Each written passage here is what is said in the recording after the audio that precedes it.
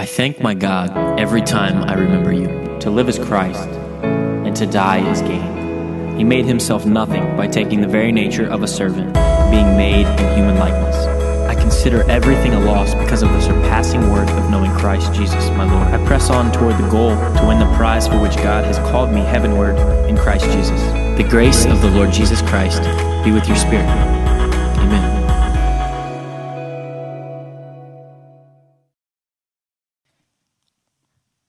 We have not had the chance to be introduced yet. So my name is Josh, lead pastor of Bethel, if you don't know who I am. I encourage you this morning to turn with me in Philippians, the book of Philippians. It's about halfway through the New Testament. So if you flip your Bible to the right side and keep going, you'll find Philippians. And we're continuing a series in the book of Philippians simply called He is Lord. He is God, yes, but He is Lord, and that name divides who we are, the pretenders from the followers. And today's message is simply this: confidence and conviction in Jesus. I believe that God wants you to have confidence in Christ. And that is the heart of what we will look at today. Sometimes even the greatest and most brilliant business people can make wrong decisions. That could be, the reasons for this could be overconfidence. It could be lack of information. It could be information that was not available at the time. It could even be, as we've heard recently, false news. I want to give you some of those examples this morning. William Orton was a brilliant leader and CEO of a company you might have heard of called Western Union. In 1876, he was introduced to a top-notch inventor of his time, a man by the name of Alexander Graham Bell. And Bell, they heard, had, out of his hundreds of inventions, he had one that was particularly interesting to Western Union at the time. It was called, you might have heard of it, the telephone. Anyone have a telephone with them? You might have heard, it's called the smartphone now, right? Orton, when he saw this newfangled contraption, declared, "While it is very interesting and a novelty, we have come to the conclusion that it has no commercial possibilities." The higher-ups at Western Union thought the apparatus was little more than a toy. Often misplaced or overconfidence can have devastating consequences. Overconfidence can have devastating consequences. Not to be outdone, in 1962 on New Year's Day, a man named Dick Rowe had the privilege as a recording exec of listening to new musicians in the London area. It was a long day, and one of the bands that came to play was a group from Liverpool. They drove 10 hours in the snow, and they played 15 songs for he and other executives. After a long day spent listening, Dick Rowe eventually rejected the band for this reason. He told them, he said, "Guitar groups are on the way out." You might have heard of the group. They were called the Beatles. But this is a reminder that misplaced confidence can have devastating consequences in your life. And we're going to read today the struggle that we all have. Every single person has a struggle. The struggle between confidence in the self and confidence in Christ. There is not a single person here that is not waging that war. Parents, you're part of the problem. I'm a parent, right? We tell our kids, be confident in yourself. You can be anything that you want to be. And here's the problem with our kids. You know what happens? They believe you. But if we're not careful, they think that spiritually they should be confident in themselves. And we wage war against ourselves. Look at Philippians chapter 3. Overconfidence, misplaced confidence can have devastating effects. Paul, writing to a church that he loves dearly, in verse 1 of chapter 3, he says, "In addition, brothers and sisters, rejoice in the Lord." Rejoice in the Lord. To write to you again is no trouble for me, and it is safety. It is a safeguard for you. Verse 2, watch out for the dogs. Watch out for evil workers. Watch out for those who mutilate the flesh, for we are the circumcision, the ones who worship by the Spirit of God, boast in Jesus Christ, and do not put confidence in the flesh. Now, this is not really part of the sermon, but I'm going to say it anyway because I can't help it. Look, if you want to know what worship of God should look like, just look at the words that the Scripture uses about worshiping Jesus Christ. Rejoice. Quit looking so frumpy, right? Rejoice. Why? Because we boast in Jesus Christ. We are proud that our Savior has redeemed us. I just had to say that, sorry. Okay, let's move on. Verse 4, although I have reasons for confidence. So Paul says, don't have confidence in the flesh, but if you were going to have confidence, I have more. Here's what he says. If anyone thinks he has grounds for their confidence, mine circumcised on the 8th day, of the nation of Israel, of the tribe of Benjamin, a Hebrew, born of Hebrews, regarding the law, a Pharisee, regarding zeal, persecuting the church, regarding righteousness that is in the law, blameless. This was effectively an ancient mic drop. Paul is saying, you think you're good? Look at me. And then he says this, but everything that was gain to me, I considered to be loss for the sake of Christ. More than that, I also consider everything to be a loss in view of the surpassing value of knowing Christ Jesus, my Lord. Because of him, I have suffered the loss of all things and consider them as dung so that I might gain Christ and be found in him, not having a righteousness of my own from the law, but one that is through faith in Christ, the righteousness from God based on faith. My goal is to know him and the power of his resurrection and the fellowship of his sufferings, being conformed to his death, assuming that I will somehow reach the resurrection from among the dead. Let's pray. Father, we know right now in our hearts and in our souls, a war is raging. Lord, we are told by the world and by our standards that we should be confident in ourselves. And Lord, we know that sometimes our confidence is misplaced in ourselves and not in Christ. So Lord, open our hearts and our minds to receive your word that is safety for us. That we would be doers and not hearers only. Lord, for those that have walked in here dead in their sin, we ask that the gospel, the good news, would liberate them from their chains, from their prisons, from their darkness, and that they would leave here confessing that Jesus is Lord and counting everything as loss. We pray this in Jesus' name. Amen and amen. So the big idea this morning is simply this. God wants you to be confident in the right things. God wants you to be confident in the right, and I would even put parentheses, in the righteous things. Be confident, but be confident in the right things. And we begin right here in verse 1. Paul wants you and I to be confident what and where. I write to you again, and it's no trouble for me. It is a safeguard. It is safety for you. Confidence is the feeling or belief that one can rely on something. You should have confidence in the Word of God.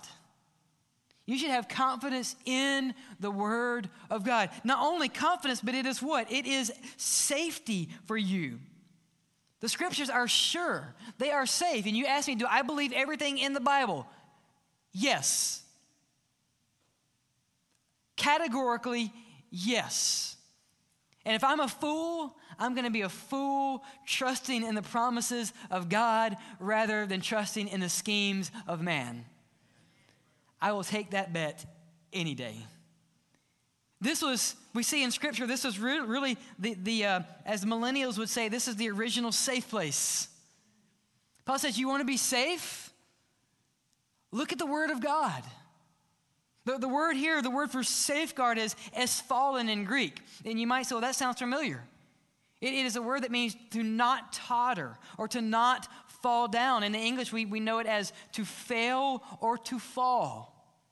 If you do not want to fall, cement yourself firmly in and on the Word of God.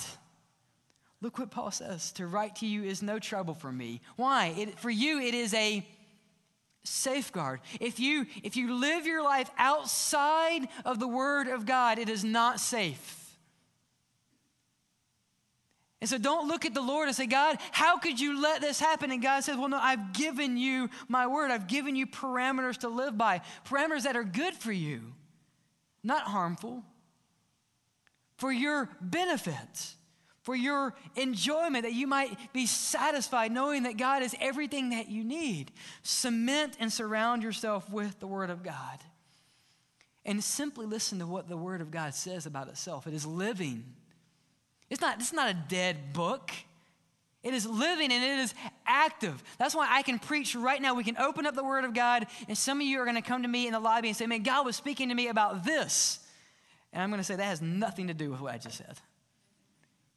But because the Word of God is living and active and the Holy Spirit is working in your heart right now, God is using His Word to transform us. God's Word is a lamp unto our feet, a light into our path. You know what happens in the dark? You stub your toe. You know what happens in the light? Your path is easier. We know that man cannot live on bread alone. When Jesus Christ was tempted by the adversary, Satan himself. So for some of us, Satan just sends his demons. He's like, not the big guns, just the demon this time. For Jesus, Satan himself is tempting Christ after 40 days in the desert. And Jesus looks at him and says, man cannot live on bread alone. And I would say steak, right? Man needs steak after this time of testing. But on every word that proceeds out of the mouth of the Father. If God's word is vitally important to the Savior, how much more of a safety is it for us? And I would say this, every believer in every church, any time that you remove yourself from the Word of God, you are on shaky ground at best. Have confidence in the Word of God. Do I believe it? Yes, I will die believing the Word of God. I have confidence in it. Jerry Bridges says it this way about the Word of God. He says, obedience to the revealed will of God, the Word of God, is often just as much a step of faith as claiming the promises of God. Sometimes we pray, God, you just give me a promise and I will hold on to it. I need a word from you. And God says, Josh, don't you realize I gave you millions of words? I gave you my word. This is the revealed word and will of God. You want to know God's will for your life? Ready? Open it up. This is safety for us, and it's important that we recognize that we have confidence in the Word of God. God wants you to be confident in His unchanging Word. Now, I know what you might be thinking, well, I believe in Jesus. You might be saying to yourself, but I don't know if I can trust the Word of God. Let me ask you this. How do you know who Jesus is? The Word of God. Without the Word of God, you would not know who Christ is. Cement yourself daily. Read God's Word. Put it in your mind, into your heart, until your soul sings with confidence that God is perfect and He is righteous. With that, if this is our starting place, then if we have confidence in Christ and His Word, then we are to watch out for those places that we are to not have confidence. Right? So we are to look for false Christ, antichrist in our life. And thankfully, God's word makes it clear for us what some of those might look like. Look at verse 2. Have confidence. Be confident. God wants us to be confident. And he says, now that you have cemented yourself in the safety and security of the word of God, verse 2, watch out. Now, some of our youth love this passage because I've used the word dung and dogs in the same sermon. We're going to get to that. But look what Paul says. Watch out for the dogs. Watch out for evil workers. Watch out for those who mutilate the flesh. See, if we are to have extreme confidence in Jesus Christ, that means then that we're not to have confidence in ourselves or others. At our basketball we try to play basketball on Thursday nights. I don't play in the NBA by any means. I don't even play on the JV. But we were sharing as we were trying to suck wind after our fifth game and sharing on confidence. I remember a quote by a famous NFL coach, and he says, if you have two quarterbacks, then you don't have what? You don't have one, right? And the reminder is, look, if your legs are planted on yourself for confidence and one leg in Christ, you're not confident on either. We have to have 2 feet firmly planted on Jesus Christ. And then Paul says, watch out. Look out. Turn your attention. We can't put our heads in the sand like an ostrich. I don't even know if they do that, but that's what I was told. And ignore. You know what happens when you put your head in the sand? The lion's coming to eat me. I'm going to stick my head in the sand. Your body is exposed. We can't look at the world and say, look, the world is crumbling around us. Let's flee. No, rather, we're to look out because we know that our confidence is in Christ. Look out for who? Look out for dogs. Now, immediately our thoughts go 2 places. Some of you are thinking about Fluffy. Like, well, I love my dog. He's so nice to me. And he cuddles with me, and he makes me feel happy. Dogs in the ancient world were not pets. So some of you are thinking, well, I don't think of Fluffy. I'm thinking of a derogatory, vulgar name. How dare Paul use this word? But for the Jew, a dog would have been someone who was clearly outside the community. A dog was someone they thought they were in the community of faith, but they were not. See, dogs would live outside the community, and dogs were known to eat anything that they could eat in that moment to sustain life. Dogs in the ancient world were known to eat scraps, to eat corpses, and as we see in Proverbs, that dogs even return to their own vomit. So what is Paul saying? Watch out for these. And you say, well, I want to watch out for dogs. What do they look like? A modern day dog is anyone who is, for their benefit, seeking religion and not Christ. We call it cultural Christianity. Cultural Christianity is defined this way. Deist, meaning there's a God somewhere. Pantheist, atheist, I don't believe, or agnostics who are not Christian but adhere to Christian values and appreciate Christian culture. Although they think they are part of the faith, they are not. And Paul is saying, watch out for this lifestyle. Look, just because you are attracted to Christian lifestyle and values does not mean you're part of the faith. And I can say that because I was once this dog. I grew up in church and I thought I was part of the faith, but I was really doing that because it was beneficial, not because I wanted Christ.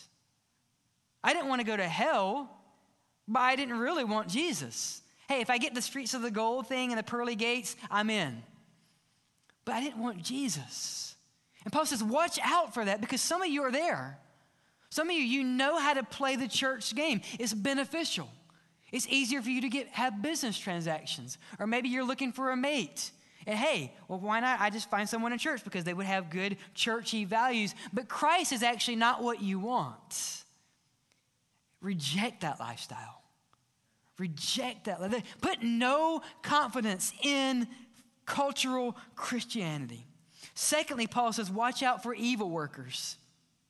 Watch out for those the doers of iniquity, some of your Bibles say. So who are these people? These evil workers in the time of Paul were earthly-minded false brothers who taught the works of the flesh. Be careful to anyone who gives lip service to Jesus Christ, but they're really only about their kingdom. Be careful of those who would rather sit in comfort than serve the Savior. Be careful for those who, anytime we in our life say, Lord, let it be about me, God says, reject that. We have no confidence in earthly mindedness. Here's the struggle, if we're honest. You and I are all earthlings, right? So we, by nature, we are attracted to the wisdom of the world because we are in the world, but we're not of the world. So reject that in your life.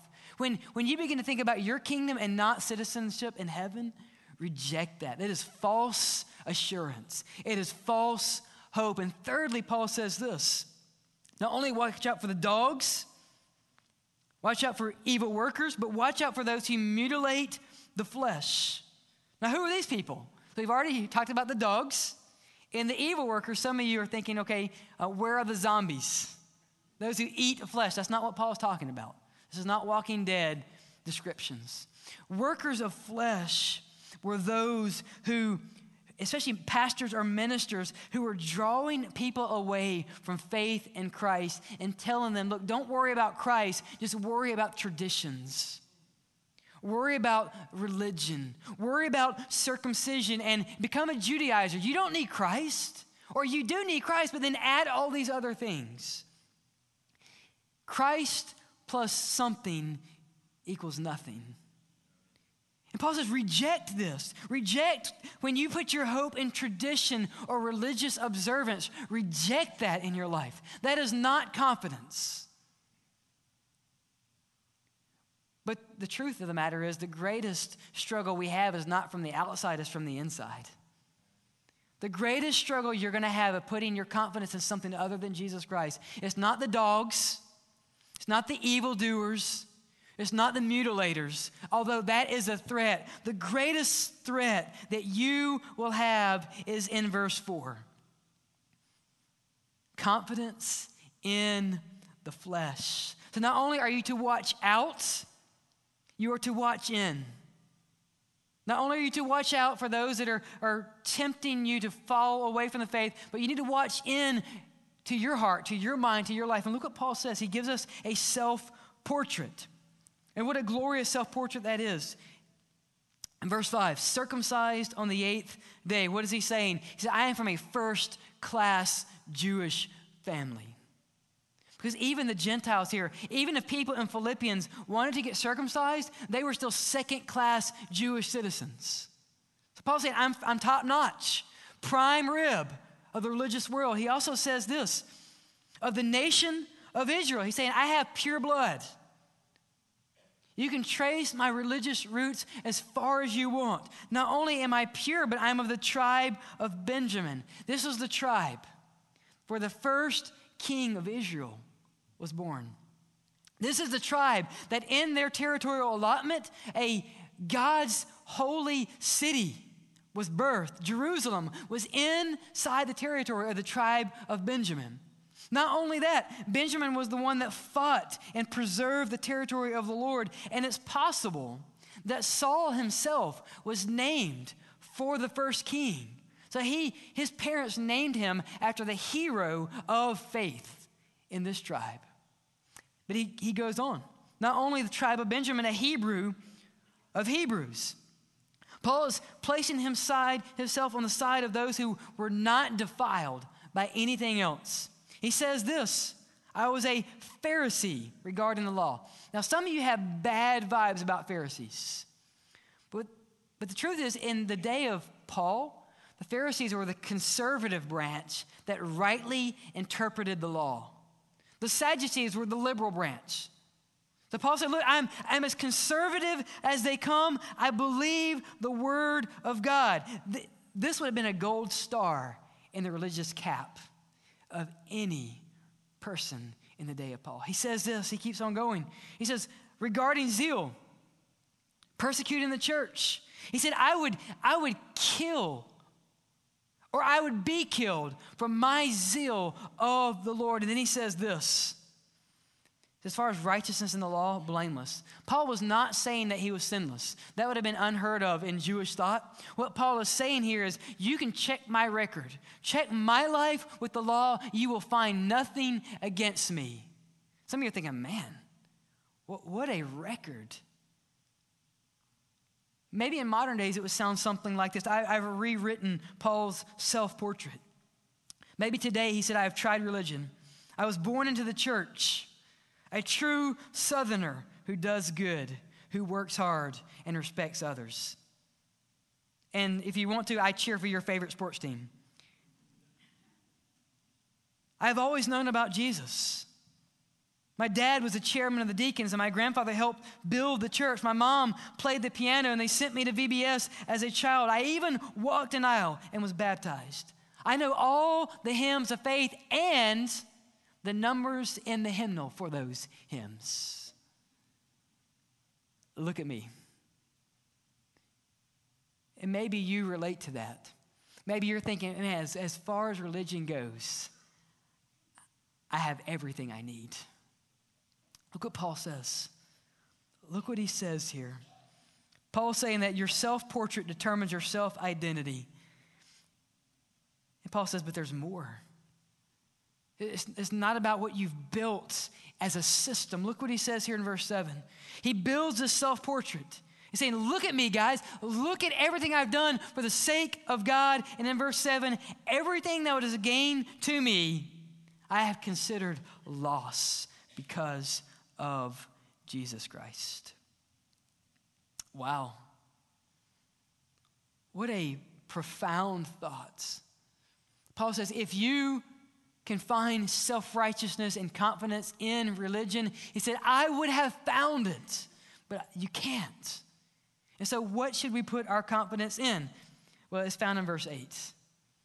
So Paul builds his list of what he's done, and he blows the list up, and in verse 8 he says this, more than that, I consider everything to be a loss in view of the surpassing value of knowing Jesus Christ, my Lord.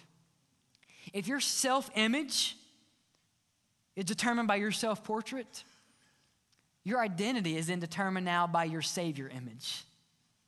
Have confidence in Jesus Christ. So if you're here at the big head thinking, man, I am it. I am the religious Navy SEAL. And if God needed anyone, it would be me. That is worthless. That is worthless. Have no confidence. But verse 8, have confidence in Jesus Christ. Listen to the apostle. Self-righteousness never works. Never. Under no conditions, at any time. I don't care where your membership is. I don't care how many times you're baptized. I don't care if you run the aisle and you do it every Sunday. Our confidence is not in the flesh, but our confidence is in Jesus Christ. So let's walk through where we can be confident. If you need to shout or jump up because the power of Christ is in you, that is quite okay. Verse 8, Paul says, more than that, I consider everything to be a loss in view of the surpassing value of knowing Christ Jesus, my Lord. Where does this conviction come from? It comes from the fact that the more confident Paul is in himself, the less confident he is in himself. The more confident Paul is in Christ, the less confident he is in himself. The less confidence that Paul is in himself, the more confidence he is in Christ. And he says this, I am confident because I, by faith, know Jesus Christ, my Lord. What does it mean to know Jesus Christ? Some of you are thinking, man, I've been to VBS, I know Jesus. Well, this is a revelation that can only be found through Jesus Christ himself. You don't acquire knowledge of Jesus. It is revealed. I wish I could give you a study guide, Cliff Notes to Jesus. If you just read that and took the test, you would know him. But it doesn't come through that. It comes through the illumination of the Holy Spirit. It's by revelation of God. And Paul says, I am confident in this, that because of his revelation, I know Jesus, and more importantly, he knows me. Being found in him. And we had our next steps meeting this morning, one of them. And I look at them, and every single person, they share their testimony, and I ask them, are you confident that you know Christ? And they say, yes, we're confident. I say, if the devil himself stands right here and tries to tell you otherwise, that we are confident. Because it is not something I have learned. It is something that God has given me, that I can stand up and say that I know Christ because he is my Lord. That is confidence. That is confidence. Secondly, you can have confidence in this, that you know true gain. Look at verse 8.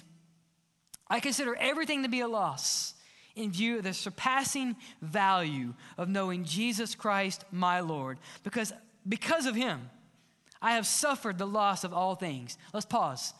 For those of you who have been tracking with us for several weeks, Paul is writing this from the Hamptons, right? No. Writing this from the cruise ship.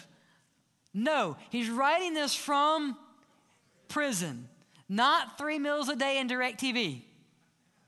He's writing this, he's in chains, possibly dying because of his faith. And he writes this.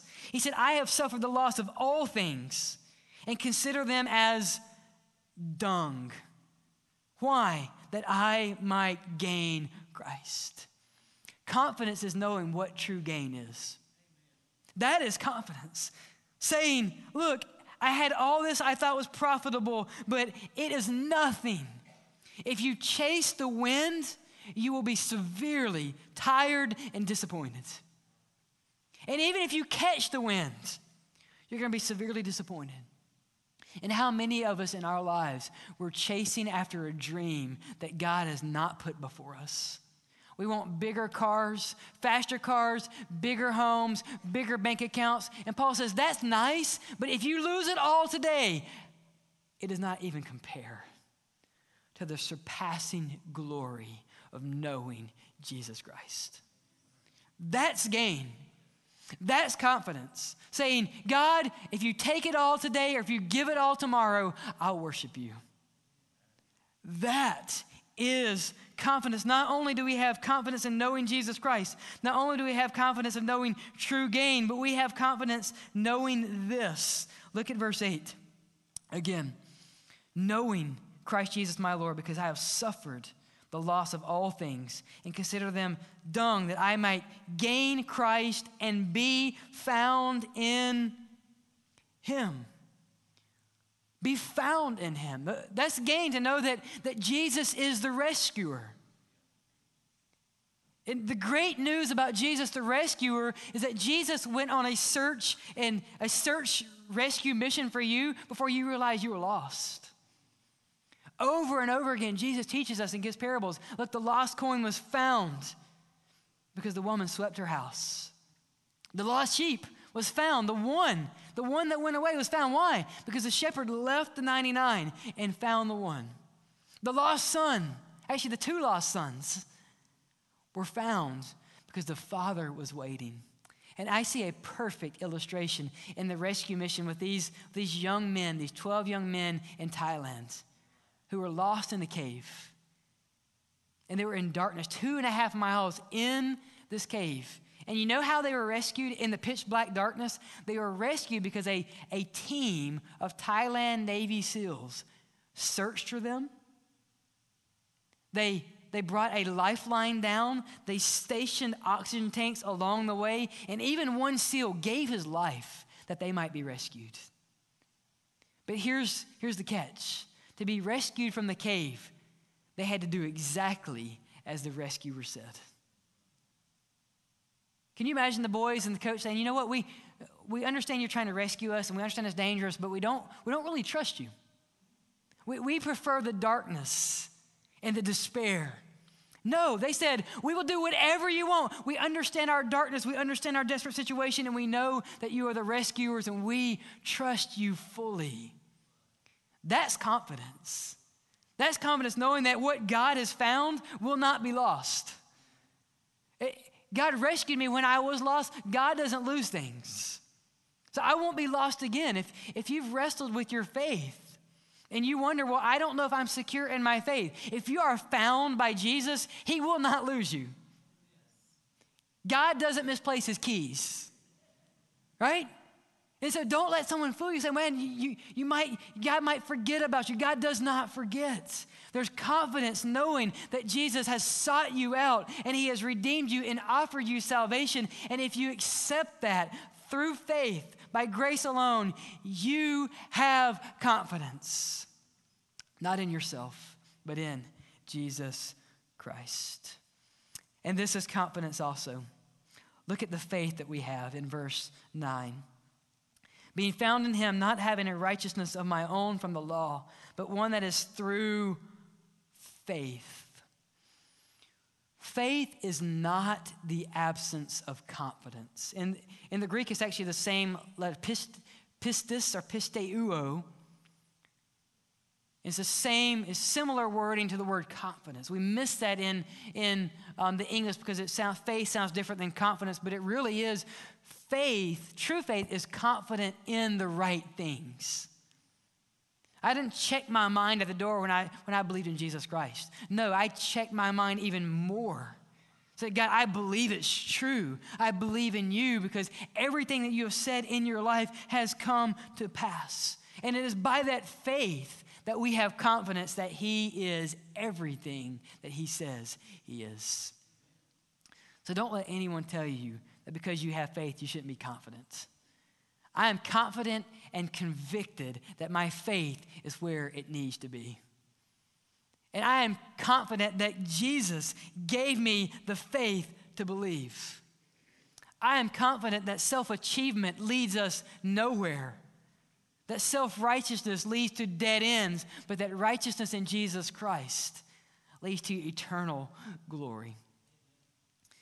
John Ortberg was a pastor in California, was surfing one day, and he lives in Palo Alto, suffering for Jesus in one of the most beautiful areas in the world.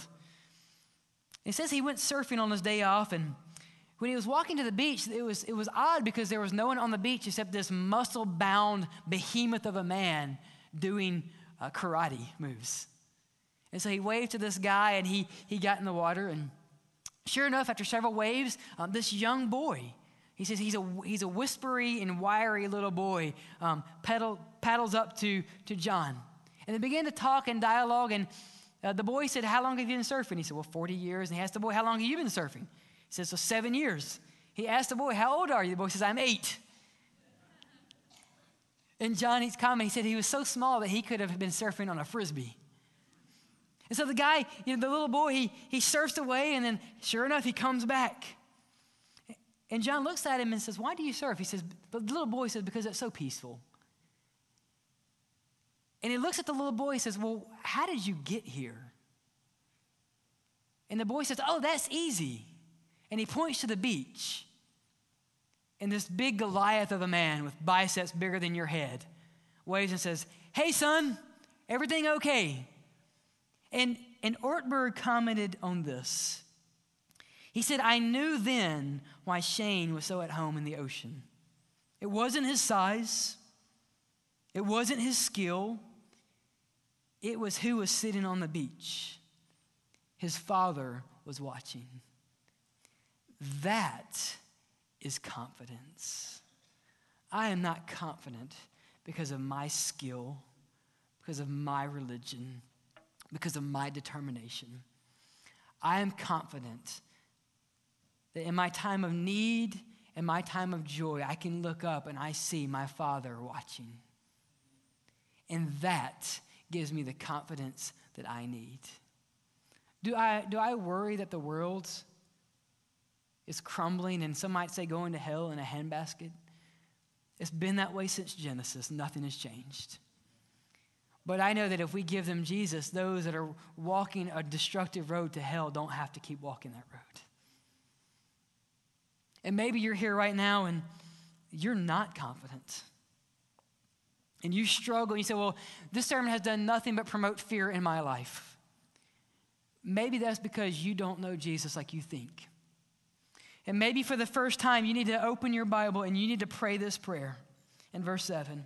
Lord, everything that was a gain to me, I consider to be a loss for the sake of Jesus Christ. The promise of the Word of God, which is our security, is that if you believe in your heart and confess with your mouth that Jesus is Lord, meaning that He is everything that you need, you will be saved. And my hope is that today that you would pray that prayer, that you would get right with God, that when you stand before God one day, that you can look at God and your confidence is not in yourself when everything in your life is laid bare, but you can point to Jesus Christ and you say, God, He died on the cross for me, that His righteousness is my righteousness, that Jesus took my sin and in turn, He made the great exchange that I gave Him my sin and He gave me His righteousness. If that's you, will you, right where you sit, put your trust in Jesus? Say, God, it's all a loss today that I might gain Christ. Maybe you're here and you feel like you're wimpy. And you feel like you've been surfing and the waves have been blowing you to and fro. And maybe today is your wake-up call of faith. And God says, look to the beach. Look to the heavens. Look to the Word of God. Don't you know that your confidence is not in you, but it is in your Father? Your confidence that is in the Word of God that is your safety in time of need. Your confidence is that if you know Christ, that He knows you. Your confidence is that if Christ has found you, He's not going to lose you. Your confidence is that everything you need is in Jesus Christ, that you put the Word of God in your mind and in your heart until your soul sings that He is your Lord. Father.